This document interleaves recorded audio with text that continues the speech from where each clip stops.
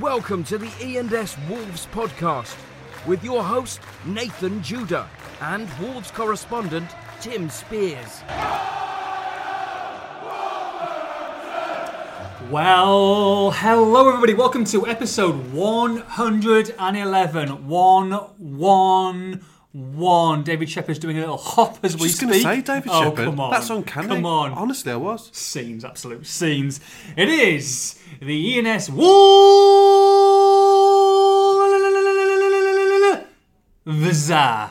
podcast. I'm your host, Nathan Judah. I'm here on his phone. Mr. Busy. It is Mr. Timothy Spears. Tim, how are you, baby? Good.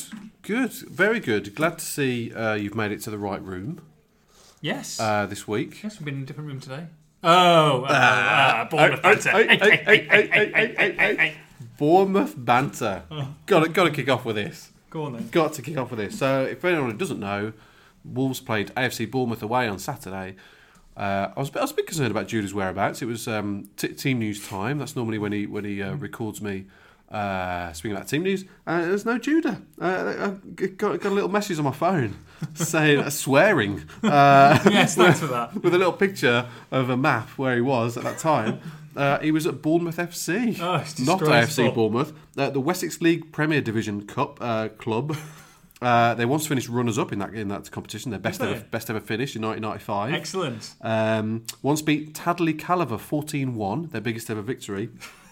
We're talking about Bournemouth FC here. Managed by legendary manager Michael Cuffy. Oh yeah, Cuffmeister. They've got a big stand of 205 seats. Wow. But yet Judah somehow mistook this for Premier League ground Dean Court. We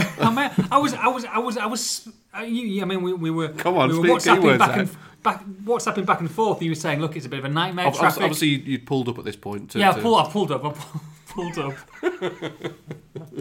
Pulled out. And gone round the side, and you said, "Oh, it takes you round the bend, and it's a bit of a nightmare." But you get there eventually. Yeah, so I said to the sat nav takes you to a dead end at AFC Bournemouth. Yeah. So follow signs for the ground. Ignore the sat nav. Follow signs for the ground. Those are my last instructions to you. Yes, you did. so I'm thinking, well, you must be on some sort of Google sat nav. I was on Waze. I thought I knew better, and I'm thinking, goodness me, I'm half a mile out here and I haven't hit any traffic. It's absolutely superb. Cruising in, I'm going to be there probably an hour and a half before kick-off. Get there, and I'm about 200 yards away, and I can see the little finish flag. And I'm like, tell me this isn't happening. And it was a big round. It said the Poppies. Yeah, that's their nickname. Yeah, right. But then this is my ridiculous sadistic mind. I'm thinking, is it poppies and it's cherries? Is it pop the cherries? Is it pop cherries? I had a pop the cherries line ready for if we won that day. I had a tweet ready. Do you want to know what it was? Go on then. You have to wait till next year. If Wolves had won, that would be like there were more cherries popped than on GCSE results day today. that tweet would have banged, as I say. Oh, literally. Oh dear. When did your cherry pop? Amsterdam? Wow. We're really doing virginity chat after 5 minutes. Disappointing when you go into Wolverhampton Post Office, though, when you went after that, coming back from Amsterdam. Window number 3, please. Like, this is steady. Didn't pay for this. Oh, dear. I don't think we can talk about this. Shall we move on? Yeah, so what? So did you actually get to the ground? You know, I got to the ground. I was there. I was there in plenty of time. I was there absolutely plenty of time. I saw you, but No. Did you actually get to Bournemouth FC's ground? I did a U-turn when I saw there was no one there. Okay. I did a U-turn, but it was only 200 yards down the road. And lucky enough, it was only about 10-15 minutes away. Beautiful trees, driving through, gorgeous houses. Yeah, nice setup. Yeah, very, very nice. Some of those houses, I think, would have cost a pretty penny. And I'm sure that some of the materials used will have been from Wolverhampton Building Supplies. Wow, our podcast that's nice sponsor. and early this week. Oh yes, we're talking about cherries. We have 3 delivery vehicles that offer same-day and next-day reliable deliveries, from fitting an outside tap to building a complete house, which I'm sure they did in Bournemouth. They provide all the materials you need at the best local cost. A one-stop shop for all your DIY and building products. That's Wolverhampton Building Supplies. There you go. So I got there, and was checking my tweets to see what's happening, what I'd missed in the last 45 minutes since checking them last. And of course, you've tweeted out the exact screenshot that I've sent you, and I love the fact that you've kind of like inked out my swear at the start. Yes. But then I've got FK off. Yeah, but and you've added that in. That's okay. No, That's yeah. okay. What do you mean it's okay? I'm just going to reassure you now. I'm not going to make a habit of screenshotting our conversations and putting them on the internet. I was going to send something else the other day, but I thought no chance. No, I can't do that. It's dangerous. I would say 90% of the stuff that we chat about would get us sacked. Minimum 90%. Minimum 90%. How's your week been? All right. Lonely. Nathan's so lonely. Drinking coffee in Leamington Spa on his own, as he revealed about an hour ago. I did. We had a little meeting with some colleagues, and I was in Leamington Spa yesterday. I'm having my cup of coffee. I thought I'd drive out on my own. So someone asked you, Judah's missus gone away. Is that right? She has. She's gone back to Seattle. And someone asked... Not permanently, I like to add. She's back on well, Sunday. not yet. And not after this virginity-based podcast. Someone asked Nathan, how's he coping with those missus? And he said, I've been driving to Leamington Spa quite a lot and having coffee on my own. What a sad picture. Yes, that and playing poker in the casino. Nice. Poker. Again, a very, very sociable thing to do. Lots of chat. So no, it's been fine. Dogs are away as well. He says, I've been kind of sad. A little bit sad. Have you not been enjoying the bachelor lifestyle? No. I'm 38 now, Tim. 38. Yes. Don't look a day over 42. Day over 42. So no, all good, mate. All good. Does that mean you've had a birthday recently? No, it's in November. Oh, okay. I'm sure you remember saying you were 37 recently. You just play around with your age, don't you? I don't play around with anything. Why would we get off this topic of playing around? Something's literally just come into my head. We were at a game the other day, Huddersfield away. Yeah, it was absolute shite. And during the game, you showed me a picture, and we haven't discussed it before or since. Can you elaborate? Because I'd love to tweet this out with the podcast. Well, you haven't got the picture, hence why I was going to send you something. I didn't in the end. Yes. So I stayed the weekend at my parents' house for a couple of nights, and because they live in Hull, so quite close to Huddersfield, so very good. And I was dusting down. In fact, I took another picture as well, dusting down some old photographs, and found two of my promo shots for Nickelodeon.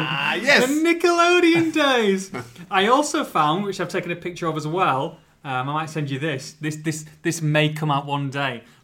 Old VHS copy. I'll show you what it says. Even though it's kind of like it's almost disappeared, the writing. Shipwrecked and Big Brother demo. Yes. Shipwrecked and Big Brother demo. You went for Shipwrecked? I went for both of them, baby. Did you? Yes. I think Shipwreck was an obstacle course I set up for myself, getting across from up and down. That's a VHS? VHS copy, Have you got a VHS system at home? Yes, I do, yes. Old school. Did you watch it? No. It stayed in. So I got that, and I came across, like I say, two pictures of Nickelodeon days. Look at that. You've got to tweet that out. I can't tweet it out. Come on. Oh my... What are you doing there with your hands? I don't know. So if he's not going to let me tweet this out, I mean... I tell you what, okay? If Wolves... Because I think Wolves will stuff Cardiff. Spoiler alert. Like, stuff them, okay? Yeah. If Wolves don't win by 3 clear goals on Saturday, I'll tweet it out. Ah, good odds. Yeah? I'll tweet that out. Is that fair enough? That's I'll tweet fair it enough. out. So the game's on Saturday night. We'll leave Saturday. I'll tweet out midday Sunday if they don't win by 3 goals or more. Okay. That's fair enough. Yeah, that's good. You got to remind me, though. I will. But yeah, these are two pictures that of back in the day. If this picture never comes to light, I mean, faded ripped jeans. Yeah. A T-shirt that says the number 73 on it. Yeah. Wet hair, slick back, wet hair. Some kind of strange necklace with a silver block of something. Yeah, and look, you missed what's on the hair. Oh, have you got a little Ronaldo braid thing, have you? Yeah. No way. Yeah. Oh, wow. It's special. It is special. Okay, Sunday, 12 o'clock. Sunday, 12 o'clock. I think they're going to stuff them, so I think I'll be okay. But if they don't win by 3 clear goals, then I shall tweet out my 2 Kids TV pictures. Just going to point out at this point that Wolves have not won a game by 3 goals this season. Until Saturday, baby. No, they have. Oh, they have? West Ham. Oh, yes, they have. Yes, yeah, they of course have. they have, yes. So they that's have. not... Yeah, stat back. Yeah. Take it back. Yeah. Okay, all right. Let's hope so. Also, Yeah. I saw you had some new get-up on Huddersfield on Tuesday night. Did I? Yes. Get up. Yes, you had some new get-up. You had some Bovril that you'd stolen from Bournemouth. Moving swiftly on. Tim is a thief. And apart from upsetting a lot of Cherries people on Saturday, and I'm sure talk about an abuse of the week, he also stole, and I mean stole, how many Bovril cups? Ready-made Bovril cups? Just the one. Just the 6 or 7. This guy, we were the last two people, as we normally are, leaving the ground on Saturday, and there's a lovely drinks tray full of tomato soup, Bovril, Cadbury's hot chocolate, all sorts of beautiful. I think there was about 20 or 30 pots or little cups on each one, ready-made. Add your hot water, and this guy takes this bag, his man bag. Poor Bournemouth, about 6 p.m, and he's literally like the Reaper, he's like the Hamburglar, literally just shoving them in there. I mean, he even took his laptop out so he can make way for an extra 2 or 3. And then what do I see him with on Tuesday night at Bovril? Thanks very much, Bournemouth. Which I did the hot water. It's unbelievable. It's unbelievable. I mean, the Lucasades and the Diet Cokes and the Coke bottles that you nick from Wolves after a game is bad enough. But now you're going to hot beefy drinks. I mean, what are you going to do next? Don't name and shame me. It's horrific. It's horrific. No, they've got these plastic cups. And at the bottom... I'm just going to check if we're recording, actually. Oh, we are recording. That's good, because it's top quality banter. The plastic cups, and they've got Bovril, coffee, soup, as you say. Yeah. And the powder's at the bottom, and it's covered by foil. You just rip the foil off and add hot water. Yes. And they're dozens of Bovril cups, and this is much nicer... Well, maybe they're season supply, man. Much nicer than... Don't make that sound again. Much nicer than the Bovril you get in a jar. Yeah, the gloopy stuff. Yeah, this has got more salt content, I feel, which makes it tastier. Actually, yes. And thicker at the bottom. Yeah.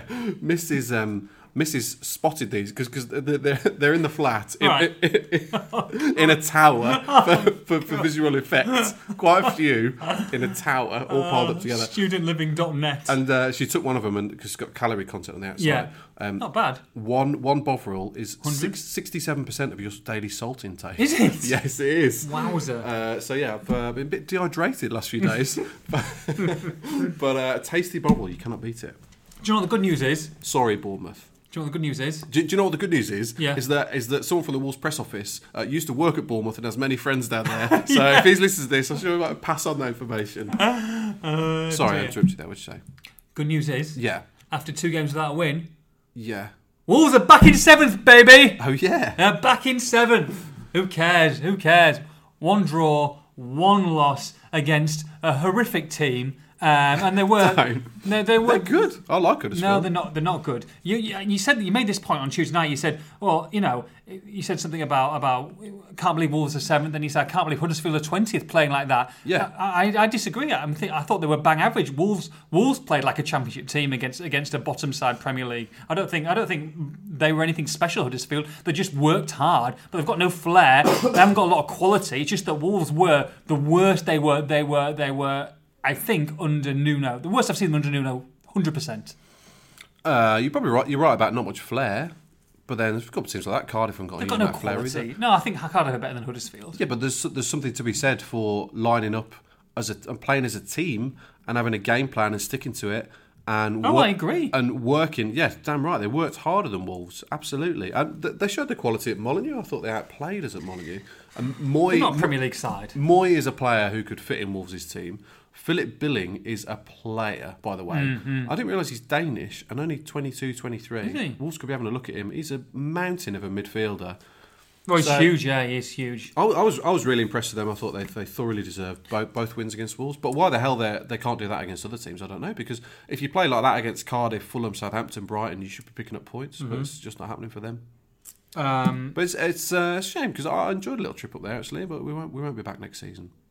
No, we won't be back next season. Absolutely not. Talk about not. I'm going to go straight to the nots for the game. And 3 players that disappointed on the night. Well, you could say all 11 disappointed on the night. 10 of them disappointed me. Who did you say didn't? Rui?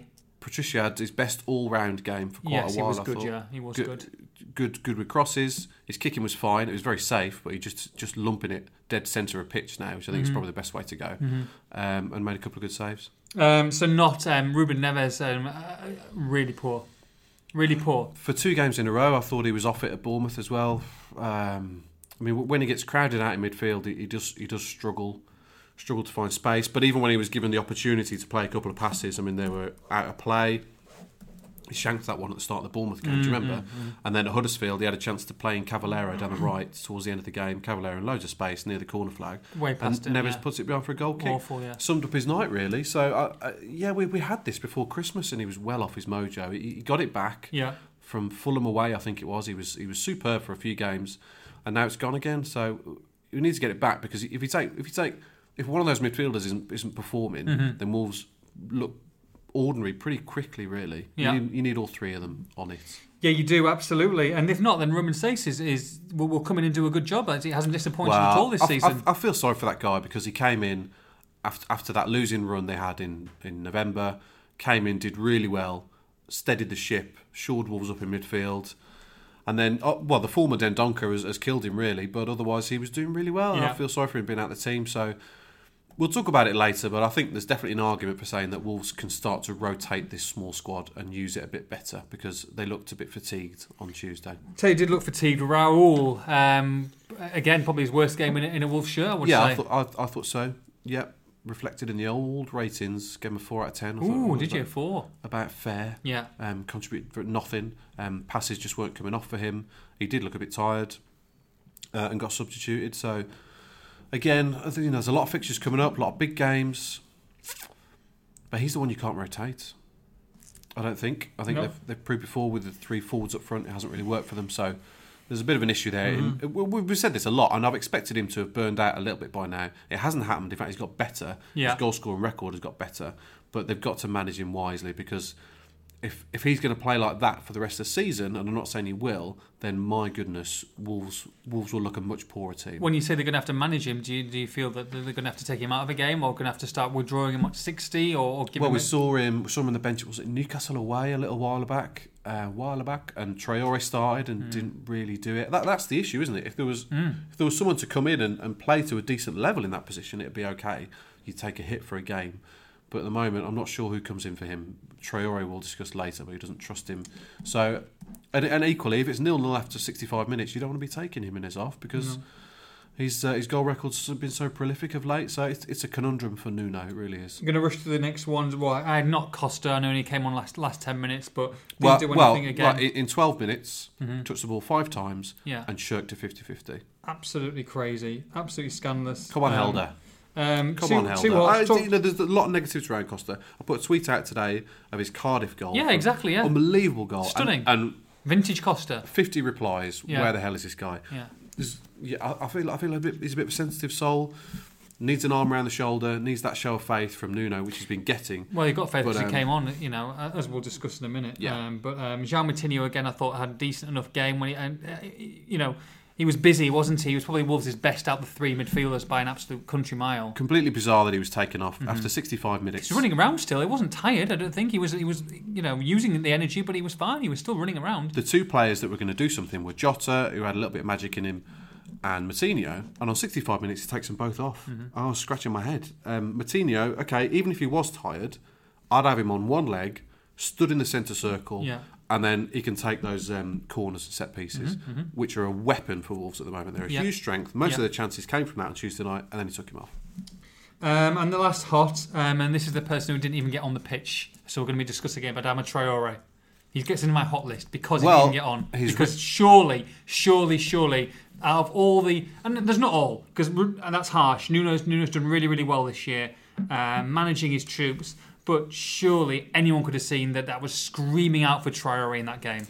From 45 minutes onwards. He is hot because his reputation gets better by the week because he's not playing. And everyone's screaming for him. And it's going to be... The less that he's used, the more of an issue that it becomes. Now, I did a bit of totting up this week.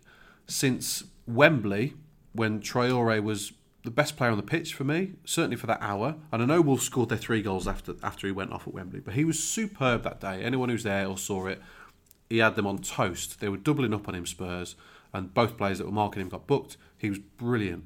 Pace, end product, everything, the lot. 9 out of 10 I think I gave him, and he was superb that day. Since then, and I know he had a knock at Wembley, where he came off, and I think because he had a knock. Yeah. And he struggled with it for a couple of weeks. He was still playing, but he struggled with it for a couple of weeks. But since Wembley, he's played 75 minutes in the league. No, really? And 45 of those came at Man City when he was chucked on at half time when they were down to 10 men. So he could basically try and stretch City out. That's astonishing. Never knew that. He's played in the Cups, but yeah, in the league, 75 minutes. Wow. 45 of those were a dead cause at Man City. I think he's come on for 10 minutes here and there recently, and didn't come on at all the other night. At Bournemouth, I thought he was the best sub. He came on and changed the game. Whipped a great cross in for Doherty. Should have done better with a good header. I think his crossing's getting better. He's just not being used. He's not being used. It's bizarre. It is bizarre. I don't know if Nuno's trying to make a point or what. You spoke to Traore, didn't you? You spoke to him recently. No, that was Joe. Oh, Joe was doing it. But he said, that Nuno's still trying to see him as a centre forward. Do you think that's right? Well, they said they're trying to train him in that role because if Wolves are going to go 3-5-2, then they've got to try and adjust Traore to be playing a central role. But for me, his obvious best position is wide right of a 3. Yeah. Now, what they should have done on Tuesday night, and I'm surprised he didn't, is go 3-4-3. Stretch them out, get Traore running at the fullback, who I thought was bang average, and try and make something happen. The thing with Traore is, right, even if he's playing dreadfully, all he's got to do is run. Just run. It frightens the life out of defenders. They've never seen anything like it. You hear managers say, we've never seen a play like this before this season. All he's got to do is run. He'll attract 2 defenders. It creates space for others. Gets them thinking. It's something different. He's unique. His pace is unique. Exactly. He's taking players away from others. People finding space. And I actually think his crossing's been pretty good at the byline recently. It has got better. And even when he definitely works on it. Even when it's been a bit loopy, then you get some calamity like the Newcastle goal. You know what I mean? At the end of the game, which wasn't the best cross in the world, but look at the confusion it's causing in the box. So exactly. So, but since then, I think he's had some really good delivery. So I just thought it was very, very strange. Like I say, from a team that had made 8 changes, they're obviously planning for next year. I mean, there's some of the players, like I say, Moy was on the bench, and Punchin's not been used. They're all just basically looking at next season and next season only. Goodness me, I was staggered, to be honest, as were the fans. And it's probably the first time the fans have outwardly questioned Nuno, in his post-match press conference after the game, when they were visibly frustrated, and you can understand it. And I don't go by this take, we can't criticise them, look how they've done this season. I think when you're putting yourselves out there, the success they've had, if people want to have a moan and a grumble, then I think they can do. No, absolutely. This may come up in the questions later, but I said in the video the other night, they're in the big league now. They're not. I know they're a newly promoted team, but they're not, are they? Jeff Shee says they want to win the Premier League in the next 5 to 10 years. So Tottenham have got a 10-year plan, so are we ahead of Tottenham's plan? Well, it's taken Liverpool. Liverpool haven't won the league for 29 years. That's Liverpool. Wolves want to win it in 5 to 10. Fantastic. Ambition, exciting times ahead. Brilliant. They'll put their money where their mouth is and they'll try their damnedest to do that. So if they're in such a rush, then they've got to improve the mentality of the club. They've got to be beating teams like Huddersfield. They can't win one against the bottom 5 all season as they have so far. So the criticism, I think, is fair. It's just because they're a club in a hurry, and they'll be treating it that way. I don't think Wolves will think, oh blimey, the fans are being really harsh on us here. They're aspiring to be a top 6 club. Yeah. If you're doing that, you're aiming for perfection, really. So when you lose 1-0 to a team rock bottom of the table heading for the Championship, with not to play for, then you're going to get criticised. I think it's completely fair. How do you think they'll take the criticism? I think some of the players will always be irked by criticism, but I think I know Nuno kind of wants to dampen expectations and take things a bit slower, but Fosun don't. So it all comes from the top, really. Like I said, that their ambitions are so sky high that the criticism is just when they're losing to Huddersfield away. I mean, if we'd beaten Huddersfield twice, we'd be guaranteed 7th almost. Yeah. And Huddersfield will be on 8 points and be on the target for the worst Premier League total of all time. So that puts into context those two results. It's astounding that they have not won a game since they beat Wolves at Molineux. Unbelievably ridiculous. Not only that, they've picked up 1 point against Cardiff in 14 matches. And the frustrating thing is, I mean, maybe they might improve, but I don't think they will. Definitely the worst result under Nuno. Yeah. There have been a few dodgy performances this season, but definitely the worst result of Nuno's tenure. And what a frustrating thing from my point of view is I'm sure you'll see other teams go there now and they'll win 2-0, 3-0 comfortably, bang average teams at Huddersfield. And you think, well, why? Why, guys? Yeah. But I stuck a tweet out full time saying, what a disappointing result or whatever. First reply, some bloke saying, oh, come on, Tim, this club were in League One a few years ago. It's like, no. I'm not having that's not... I was having that a bit earlier on in the season. Okay, a bit of context, remember where this club's come from, but not anymore. That they're in the FA Cup quarter final. They want to win the FA Cup. They could win the FA Cup, and they could finish 7th. They're one of the big boys now. Wolverhampton Wanderers 7th, played 28 points, 40, goal difference of 0. 8th, Watford played 28 points, 40, a goal difference of -1 after getting whoop-assed at Anfield last night, on Wednesday night. So, Tim, I've got the remaining fixtures for Wolves and Watford. I'm ruling every other team out of it for the race for 7th, just because we haven't got time to do it. So, what I'm saying to you is, give me win, lose or draw, and we'll see who you think. Honestly, you got to be, just don't think about it too much. Just what comes to your head first. Okay. Win, lose or draw. I'll go through Wolves' fixtures first, then Watford. We'll top them up and see who's going to finish 7th. Okay. Wolves v Cardiff. Win. Chelsea v Wolves. Loss. Burnley v Wolves. That's away, isn't it? Draw. That's why I said Burnley v Wolves. Always angry. Draw. Wolves v Man United. Loss. Southampton v Wolves. Draw. Wolves v Brighton. Victory. Watford v Wolves. Ooh. Draw. Wolves v Arsenal. Win. Aye. Wolves v Fulham. Yeah, win. Liverpool v Wolves. I've already put it down. Yeah. Right. 3, 6, 9, 10, 11, 12, 15 points. 55 they finish up on. Wolves? Okay, here we go. Watford v Leicester. Defeat. Wow, really? Yeah. Brendan Rodgers effect? Yeah, totally. Okay. Man City v Watford. Defeat. Watford v Palace. Win. Man United v Watford. Defeat. Watford v Fulham. Win. Watford v Arsenal. Draw. Huddersfield v Watford. Draw. Oh. No. They'll win that. Watford v Wolves. Draw for consistency. Draw. Yes, yeah. Win. Win. Chelsea v Watford. Defeat. Watford v West Ham. They'll win that. Okay. 3, 6, 9, 10, 11. 12, 34. Oh, Wolves win by a point. Wolves are 7th by a point, baby. Europe, here we come. You're up. 55 v 54. Love it. Tell you what else I loved. Andrew MacArthur coming on the podcast last week. What a guy. What a top man. He was lovely, to be fair. We were a little bit apprehensive. We didn't know what to expect. He could have been anyone. He was a thorough gentleman throughout. Knows his Wolves stuff. And I thought he added to the podcast. I very much enjoyed his company. And if you would like to join us on the podcast, then you will have the opportunity to, because at the next Wolverhampton Wanderers poddy, which is taking place live with myself and Tim, with Mr. Thompson, with Mr. Bull. Oh, yeah. That will be on Tuesday, March the 19th at The Pavilion Club. The Pavilion Club on Stafford Road. A mere 5 minutes jaunt from Wolverhampton City Centre. 7 o'clock start, £10 a ticket. On that night, we'll be doing a special live auction, of which one of the auction items we'll be bidding is to come meet me and Tim, which I know is probably not great. Come and have lunch with us. We had a nice spot of lunch. We had a fish finger sandwich, didn't you? You enjoyed it, didn't you?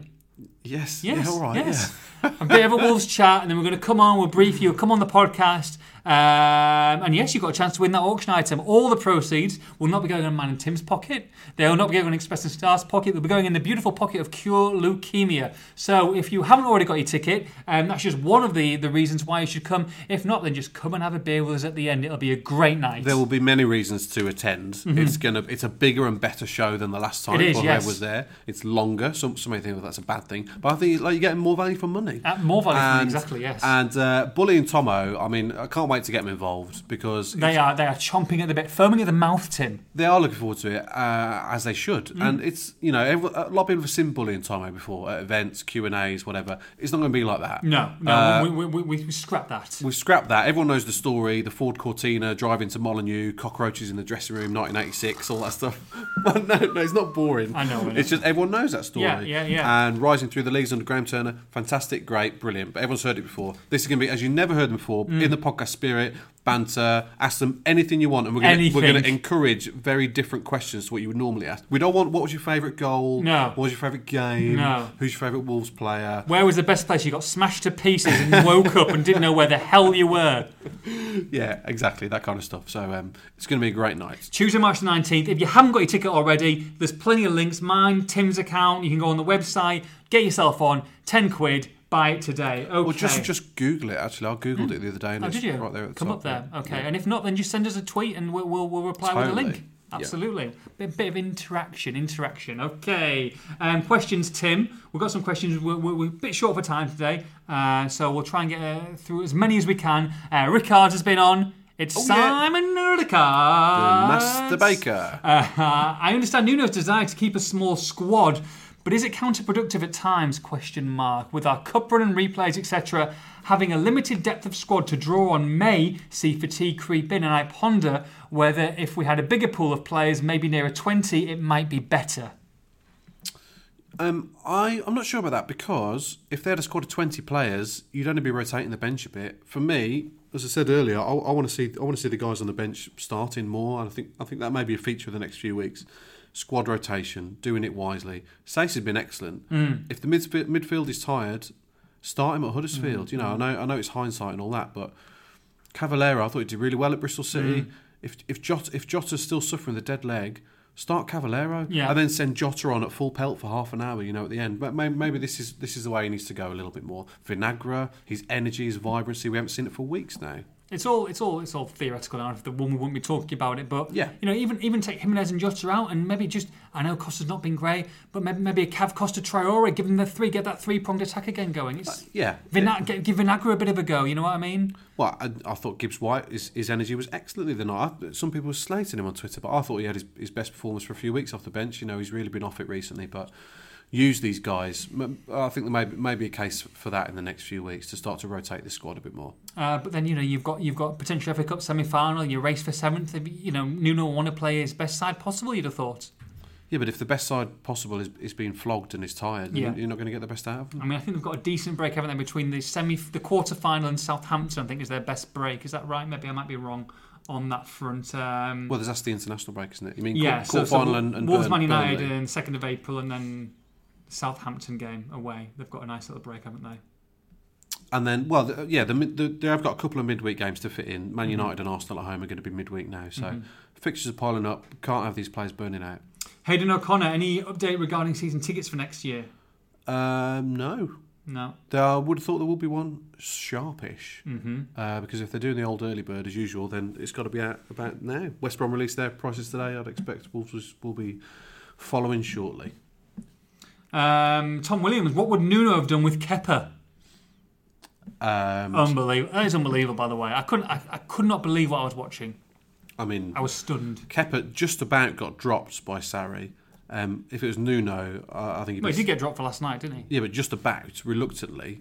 And he's already said he's going to be back in the team for one of the next 2 games. If it was Nuno, he'd be sacrificed to the gods.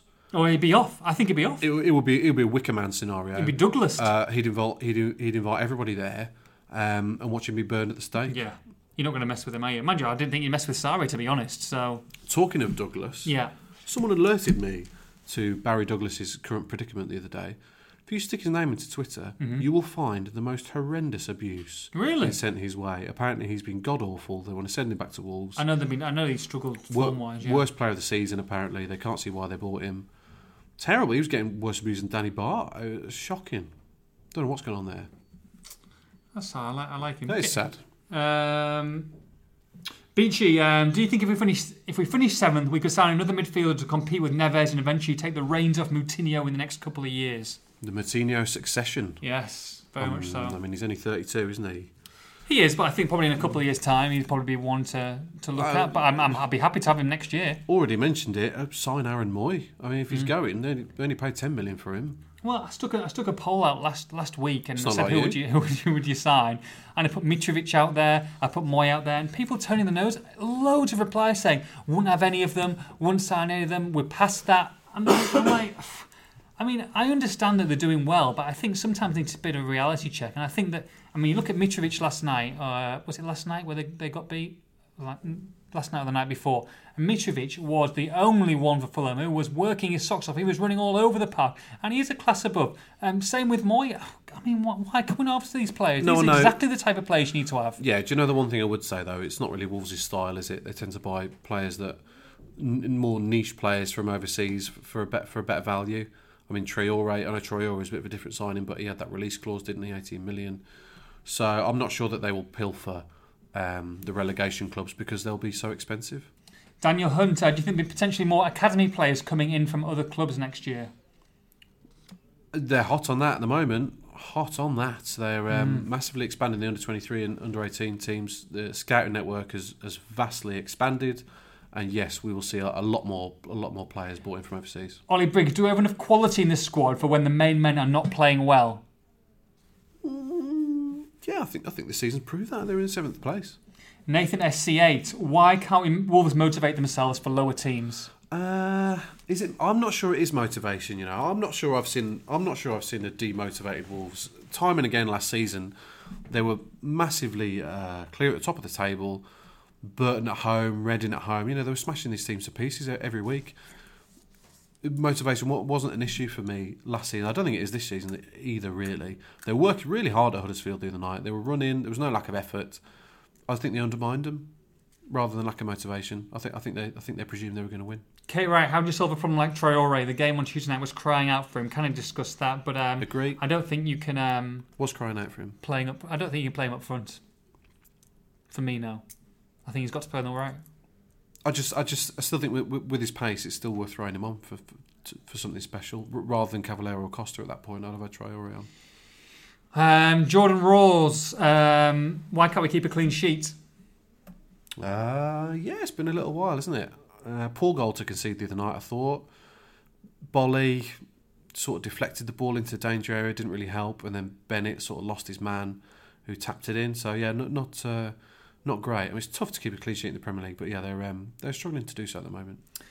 Carl, given Mr. East's performance, what have you made of officials this season? I, for one, have been impressed with the overall standard compared to some of the refs last year. Yes, I completely agree with that. I've noticed a massive difference in the improvement of standard of referees. Absolutely, as you should do, because these guys are paid top whack and they're full-time professionals. So, Mr. East, I've got to be careful what I say. Got censored in the paper at the weekend. Did it? Yeah. A few things cut out. I just thought he was... Did you go online? No, didn't know. I just thought he was a poor referee who gave bad decisions for both teams, but mostly for Bournemouth. And I noticed he's been demoted to the EFL this weekend, but it was infuriating because he made a series of mistakes that he doesn't have to answer for. And as Conor Cody said afterwards, if players make mistakes, then it costs them dearly. Hit me with some emails, Bebe. Emails. Gareth, Rattigan. Love this guy. Yeah. Rui is a great shot stopper, but has he been putting more pressure on the defence because of his kicking? Is he actually practising his kicking to your knowledge? If not, it's something he needs to do at least 3 times a week. Oh, 3 times a week? 3 times a week, What else says do you do Gareth. 3 times a week? That's his... Wow. I don't know for a fact, but I'll be utterly amazed if he's not practising his kicking. Maybe when you when Rui stops in the mix zone, you can say, can you practice your kicking 3 times a week? It's got to improve. Like I said, he went safe at Huddersfield. He was kind of just lumping down the middle. Yeah. But it isn't an answer in itself, but it's better than what he was doing. Nearly cost him a goal against Bournemouth as well. Yes, he did. This is a good email from Richie Farnden. Okay. Dear Mr. June, Mr. Spears, some nice things. Thank you very much. Constructive criticism of the week. Uh-oh. I must admit, when I first started listening, the pure exuberance and unadulterated quirkiness of Mr. Judah lent me to believe that perhaps his broadcasting style might be somewhat incompatible with my personal tastes. Oh dear. I was wrong. Oh, hello. I warmed greatly to him, and I applaud him for being completely himself on air. I'm not sure everybody does. In the red-blooded world of football. I love it. Brilliant. I've always liked Mr. Spears' excellent and insightful punditry. Thank you very much. But I feel now he needs to move it up to the next level. You or me? Me. Adopt a house from Hogwarts to support. Buy a ridiculous dog. Yeah. Perhaps buy a shower that can wash him in champagne. Or even the blood of virgins. Wow. More virginity chat this week. It's all connected. Football is changing. Entertainment is changing. Mr. Spears, sadly, is not. I worry for him. Is he moving with the times? Has Tim become a dinosaur of the digital age? Who do you want to be? Who do you want to be? What house? What Harry Potter house? I don't know, but Gryffindor, Hufflepuff, Slytherin. If I have to change myself to become more like you, then I'll be handing in my resignation. Wow. Tomorrow. Wow. Questions for the poddy. Wow. See how Mr. Judah has affected me. Poddy. Yeah. Unacceptable. Next, I'll be calling colleagues peeps. Oh, yeah. Nothing wrong with that. Following on from a piece of correspondence you received last week referring to you as Anton Deck of the Midlands, my mind inevitably turned back to the tragic events of Biker Grove. That terrible time that devastated so many childhoods. You're definitely Ant in the relationship, by the way. My question is, if In one of recap. you were to take a paintball in both eyes and go completely blind, What? as happened in Biker Grove, do you remember that? No. Which I one? didn't watch it. Ant went blind. He had a paintball shot in his eyes. and Really? He was a blind man from then on. Was he? In Biker Grove. Might have grown up. So my question is, which one of you would be better suited to look out for the other and guide them? Can you imagine Spears looking out for me? Oh, yeah, keep going, mate. Keep going, mate. Oh! Keep going, mate. But AFC Bournemouth's that way.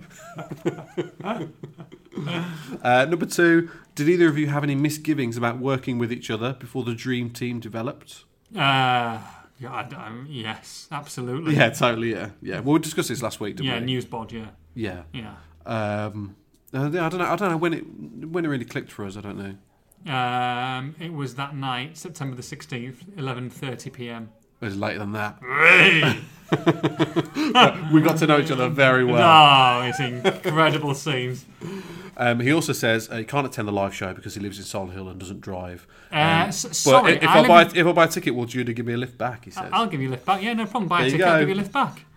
There you go. Good question from Mass Wolf. Yeah. By the time the podcast comes out, I'll be in Paris on holiday with the missus. Oh, top I'd like you job. to know I'll be using my mobile data to download the poddy. He's going to be going to the Louvre. Oh, the Louvre, yeah. The yeah, Louvre. Yeah. Louvre Louvre. and other cultural places. You see the Mona Lisa. Very disappointing, by the way, the Mona Lisa in the Louvre. Yeah, terrible. Well, I just couldn't even see it. Small, It was like- tiny. those Yeah, people not around great. it. No, not great. No. I usually ask about current topics. However, due to me being in the continent at the time of reading, I'd like to ask a continental question. If we get into Europe this season, which away days would you be anticipating most? This can be due to the size of the teams, the atmosphere, or even a place for a good old knees up.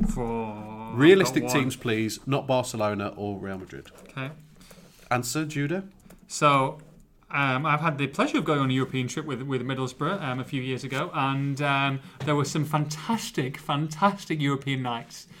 Stuttgart was very good. However, I would love to go to Steaua Bucharest. Bucharest is an amazing place, by the way. So my Steaua Bucharest would be top draw. I'm sure we'd have fun there. And Egaleo as well. Which is Athens, which would be a very, very fun trip. So I would say Athens and going back to Bucharest, and would be great. Meet with some old friends. I'd like to go to Italy for any game because I love Italian football.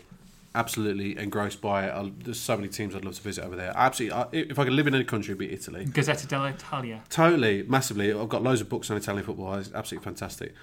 So there. Panini sticker books. I'd also like to go to a couple of places with more relaxed European laws, should we say, and just have a good weekend. So yeah, let's do that. Pete Mansell. Window number 5, please. P. Mansell says. We're massively running over here, by the way.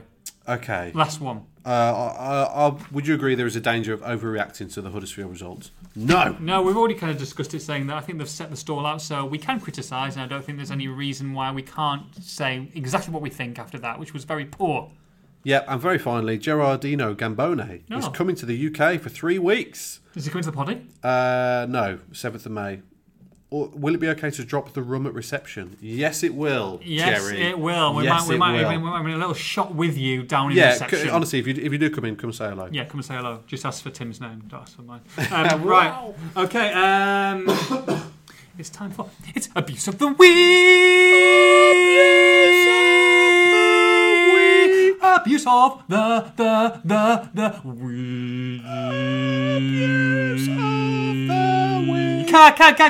It's Abuse of the Week. Abuse of the Week, Mr. Timothy Spears. Abuse of the Week. Tom Latcham, I don't know who the hell you are, That's mate. exactly what you said in Huddersfield. Latcham, who are you? Talksport presenter. Oh? Bournemouth fan. Oh? Now, Bournemouth are diving all over the shop on Saturday. Yeah. They do it a lot. Josh and King Josh did it King the got other booked for diving at Arsenal last night as well. But they're just known for it. Yeah. They've done it at Molineux before. Wolves are not immune from this. Wolves do dive, but rarely. Yeah. Really. Yeah. I know Jota did it the other night.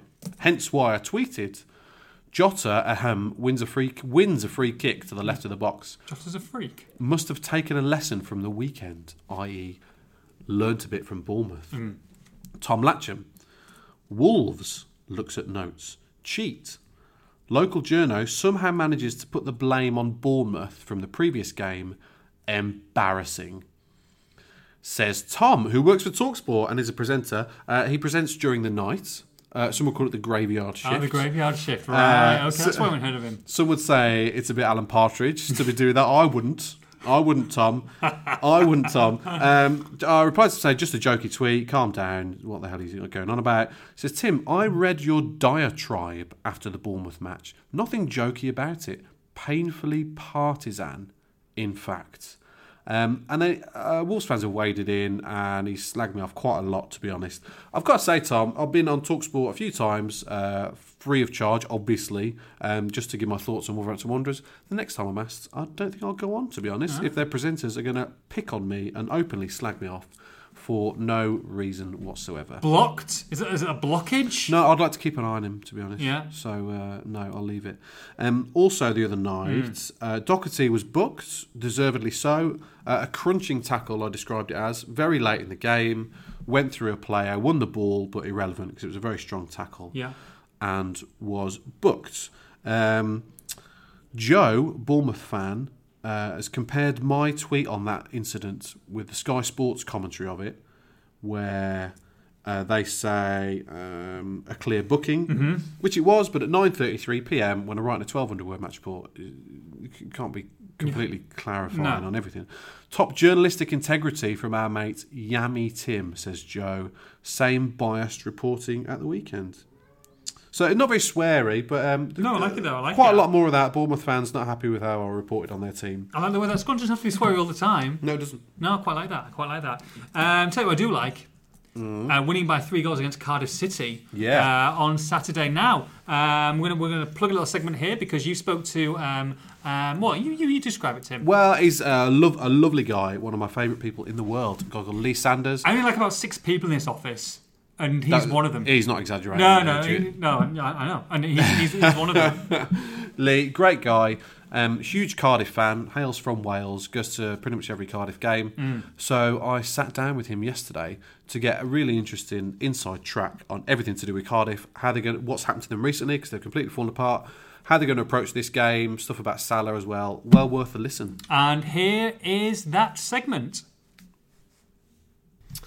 Well, I'm here with a special guest, a man I would describe as my 8th favourite Welshman or woman of all time. And if you want the list, after Nessa, Freddie Eastwood, Dave Edwards, Eric Young, Colin Jackson, that bird from Catatonia, Karis Matthews, and the snowman guy. Oh, Aled Jones. But you are there in 8th place. A man who once vomited so violently in my flat that he covered 1 floor, 2 doors, and 3 radiators. It's Express Star sub-editor and Cardiff City fanatic, Mr. Lee Sanders. Welcome to the Express Star Wolves podcast. Hello, Timothy. It's good to be back. It's been a little while. It's been 2 years. 2 years? Well, it's been a while, yes. Whew. Yeah, you made a special guest appearance when we were in our infancy. Yes, I failed badly at a couple of quizzes. Yes, you did. Yes, Quite badly. So you're here to talk about Cardiff City. Yes. Now, a couple of weeks ago, this was on paper going to be a very, very difficult game for Wolves.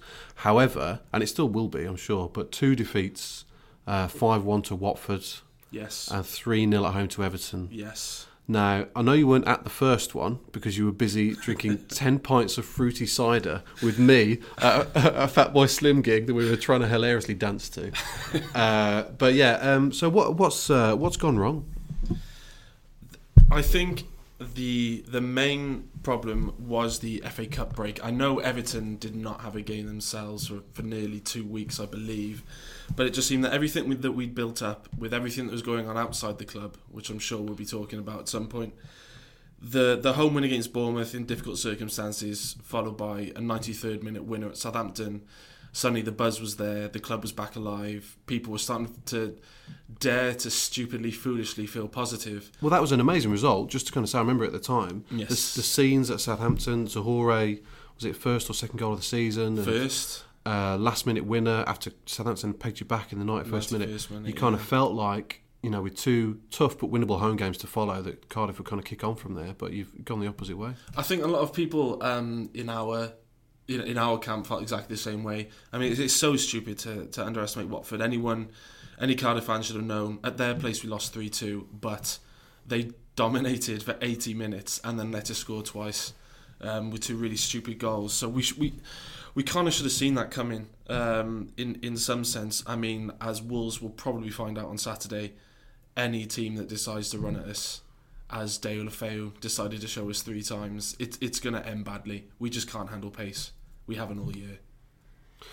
I remember though the Cardiff game back in late November. I mean, we put Traore up front for that reason, but you guys, Bamba and Morrison, defended so intelligently and quite deeply that night and completely nullified his threat. Yeah, I think what happened in that game is we've been playing a bit of a weird midfield all season. No one ever quite knows who's going to hold. Gunnarsson was unfit for long enough. I think when he first arrived, Warnock saw Harry Arter as a bit of a further forward attacking threat before we realised how good Victor Camarasa was.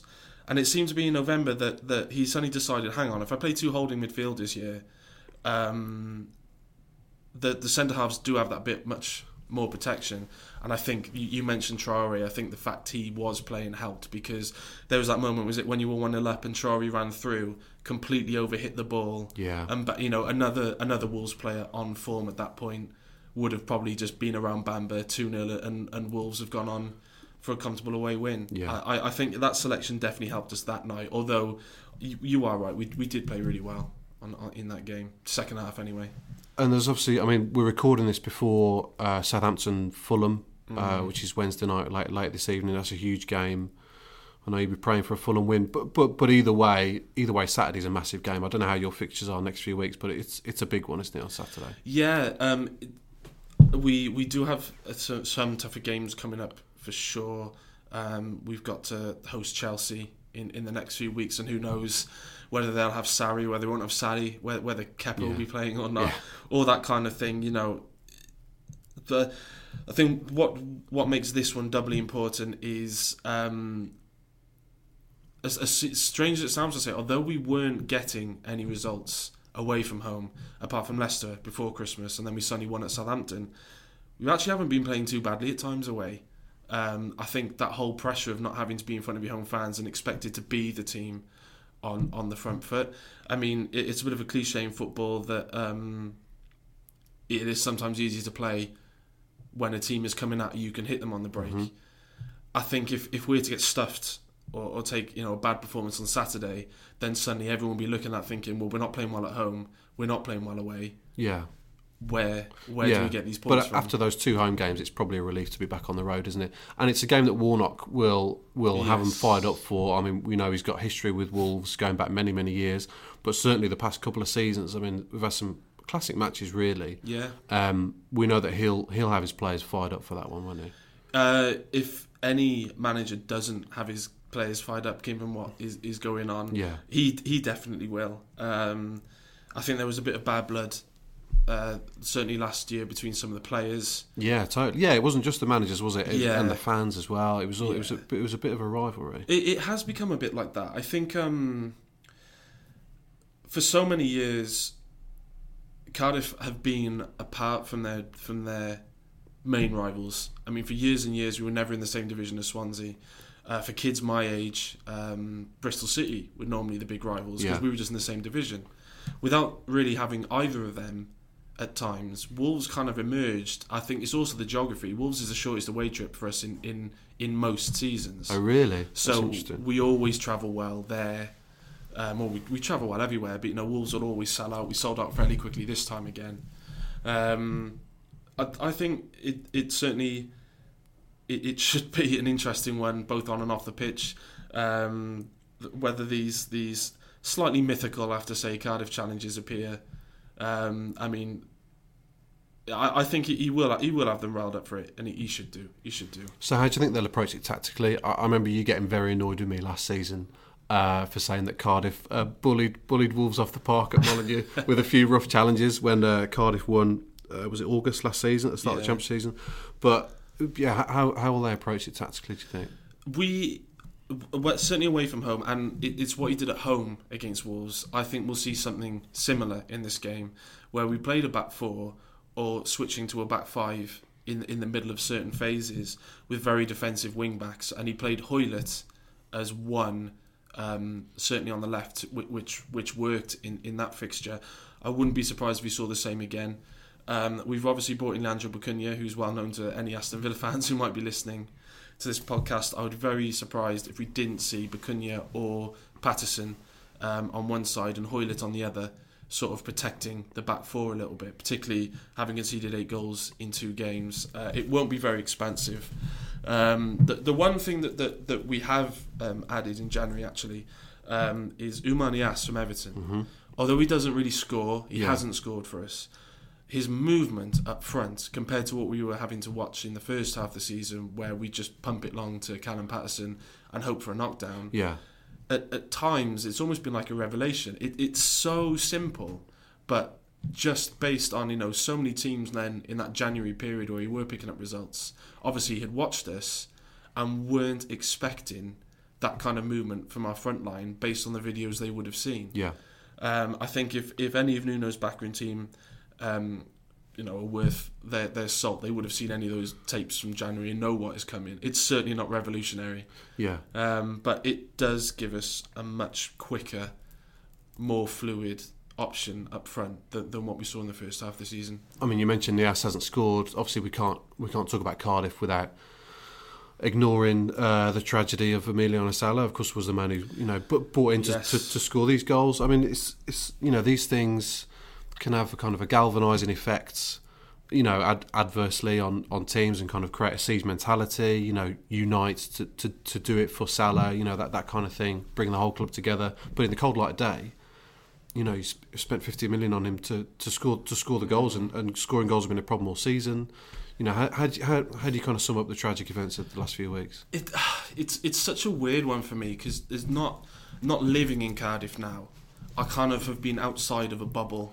Yeah. In terms of the full effects of what it's been like on the city. I mean, we certainly saw TV footage, and I've spoken to many people about it. Obviously, whenever I do travel to Cardiff games, it's what everyone's talking about. It's kind of a strange one because we never saw him play. Yeah, he'd been a member of the club for 2 days, and it's kind of been a very weird, not struggle, but attempt to keep a human tragedy separate from what happens to the club. And obviously now, with everything that's come out in the headlines this past week or so, with the wrangling of the transfer fees, who were the agents involved, who got paid what, Who arranged the flight, who owned the plane, all these types of questions. Everyone knew this was going to turn into an ugly wrangle and tug of war via the media, unfortunately. But certainly from the supporters' sense, I think there's kind of just a hopeful feeling of we're not just going to get dragged through the mud again. I mean, if you look at everything that's happened with the club over the past few years, the turning to red, which obviously is a completely different disaster, situation altogether. Everything that happened with Malky Mackay, the disasters under Paul Trollope, and almost going bust because of the money Solskjaer wasted. There always seems to be something which keeps Cardiff on the front pages of the newspaper, when really, you, as a sports fan, you just want to be left to get on with it, enjoy the games you're watching. I think every Cardiff fan is just distraught for the family, and for both, obviously, him and the pilot Dave Ibbotson. Yeah, of course. Everyone would like to see an amicable and the right thing done, certainly over the transfer fees. Will we ever get the full truth? How long would it be till we get the full truth?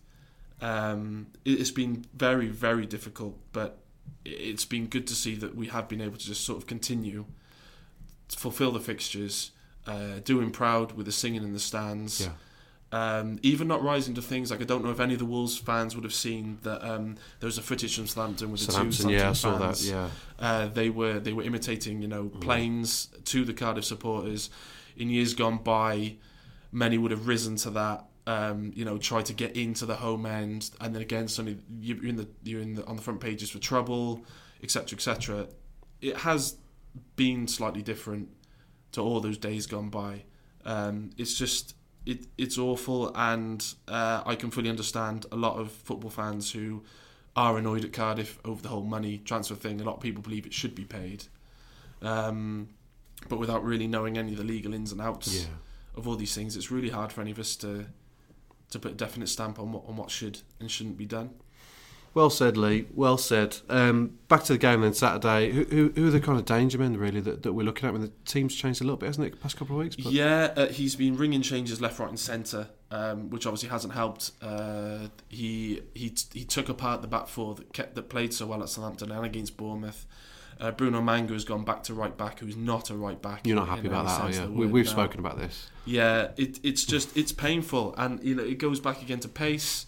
Everton just ran at him with I forget who started on the left now, but he was replaced by Bernard, who carried on that Richarlison. Oh, it was Richarlison. Yes, he had some ease getting past him. When Richarlison tired, Bernard came on, set up the second goal, which was just more footage and slowed down replays of Manga just dangling legs at people.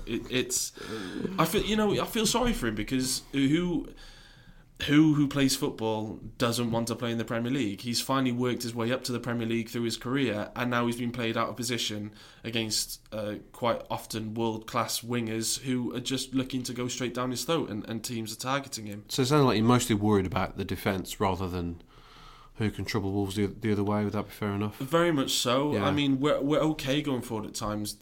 Keeping the ball has been a massive, massive problem of ours.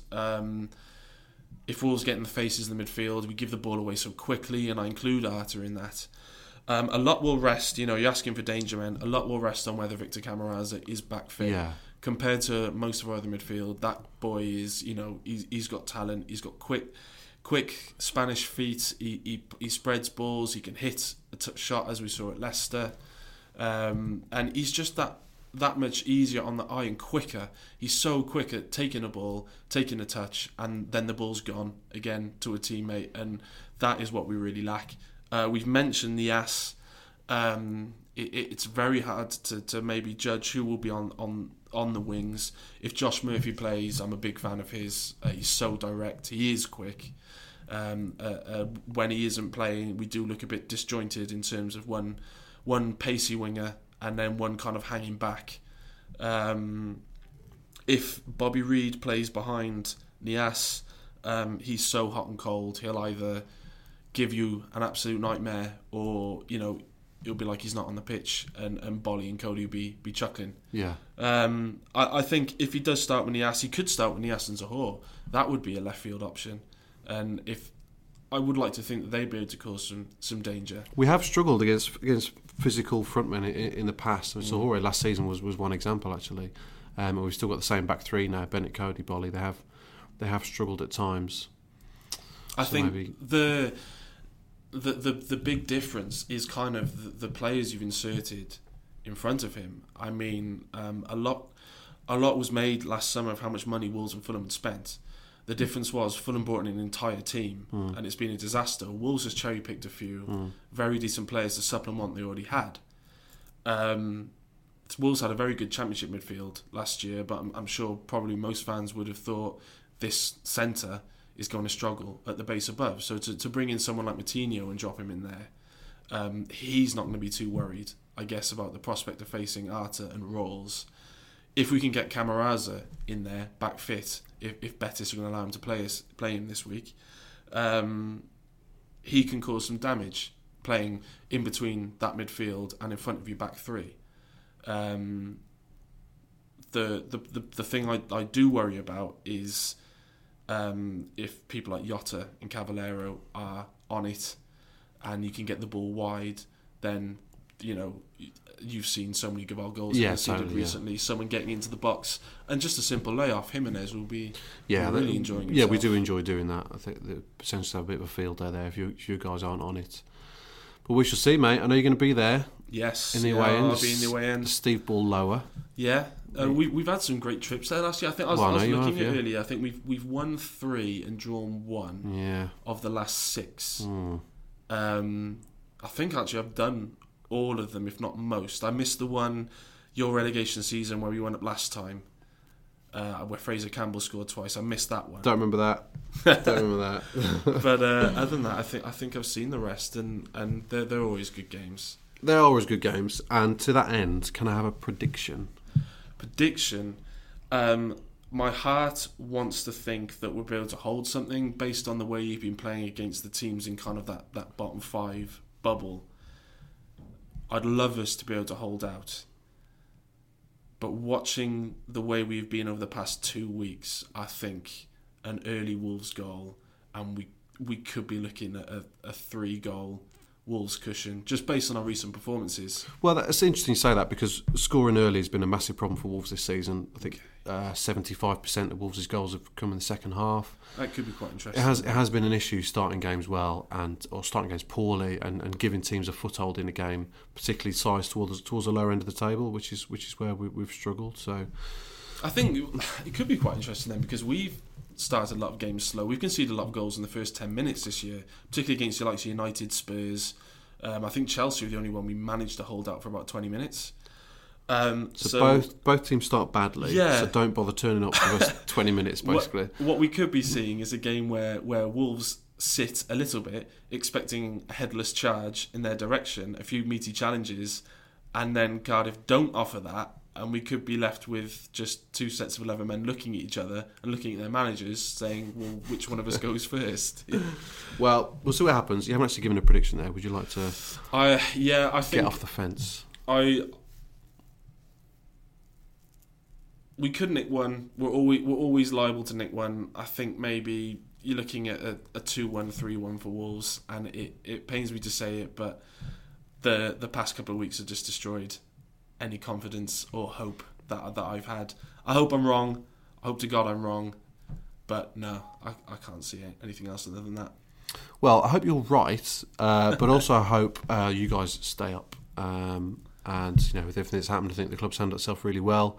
Gained a lot of admirers, Warnock as well, and we hope to speak to you again next season. Yeah, that'd be good. Thank you for joining us. Otherwise, I'll be on the Albion podcast. Cheers, Lee. Thank you. Bye-bye. So, how are we thinking Wolves are going to line up then? That's the big question, obviously. A horrible defeat against Huddersfield. There'll be calls for changes. Is he going to do it? Let's say everyone's fit. Let's say everyone's firing. How's Nuno going to go? Well, it's a big game. As me and Lee were just saying, entertaining clashes, between these teams over the past few years. It's not the game Wolves want, really. I know you're very confident, but I'm not sure you want Neil Warnock coming to town when you could really. It's not a must-win, of course it isn't. Wolves are in a great position. 7th is a bonus, but they've got Chelsea away next week, and then they've got the Man United game. And the last thing they want is to slip up against Cardiff this weekend, and then go to Chelsea, and worst case scenario, go into that quarter-final, the biggest one-off game in 8 years. I'm calling it right now. I love that. Since the Blackburn survival game, there has been no bigger one-off do-or-die match since then for Wolverhampton Wanderers. That's how big this game is going to be. We'll preview it massively in the coming weeks. You don't want to go into that on the back of 3 defeats. You really, really don't. And also important for the race for 7th. Wolves have got to get back on track. We've just talked about Watford's fixtures earlier. They've got a really tough run. Got to try and cement that 7th place, so they need to win this weekend. But you don't want Neil Warnock coming to town, setting them up. No. For a drab 0-0 or to try and nick it on the break. So their defence has been woeful recently, as Lee's just been saying. Got to get at them with pace. Got to get team selection right. It's been a big week on the training ground. Nuno's got to decide who's fit, who's fresh, and who can beat Cardiff. So what do you do then? Do you freshen it up, or do you give these? It's tough to say though, isn't it? It's tough to say. Yeah. I think freshness and vitality is the key. Wolves started really badly on Tuesday night. They've been better in starting matches recently. Their first half record is still atrocious, but they have been better. We saw at Everton away, they started the game in exactly the right manner. Got to do that again. You're not changing back 5 away. You're not changing back 5. You're not back 3 and your wing backs. So I guess the main question would be: do you shake it up in that midfield, in that midfield 3? Take Moutinho, obviously he's starting. Do you take Dendoncker or do you take Neves out of there? It's difficult, isn't it? Because I think we're all kind of saying Traoré really should start. But who does he come in for? You're not going to drop Jota. And I don't think you're going to drop Jimenez either. So unless you change the system to accommodate him, which Nuno will be reluctant to do, then I think the most likely thing he'll do is pick the same 11. And hopefully that Traoré is the first one who gets the first. Maybe they might not need him, but like you say, might not need him. And Costa might come on and have a blinder. We all hope he does. I hope he does. But yeah, if Traoré doesn't come on and they lose, then there'll be all hell to pay on Saturday night. It's Wolverhampton Wanderers, it's Cardiff City, it's Molineux. I am going to say, for the sake of my Nickelodeon pictures coming into the stratosphere, I'm going to say it's Wolverhampton Wanderers 3 and it's Cardiff City 0. I think Wolves will edge it 1-0. 1-0. Poor game. 1-0 and a midday Sunday extravaganza of a tweet. Let's hope so. From me and Tim, fingers crossed, 3 points. We shall see you at the weekend. Go and buy those podcast tickets. Take care. Bye-bye.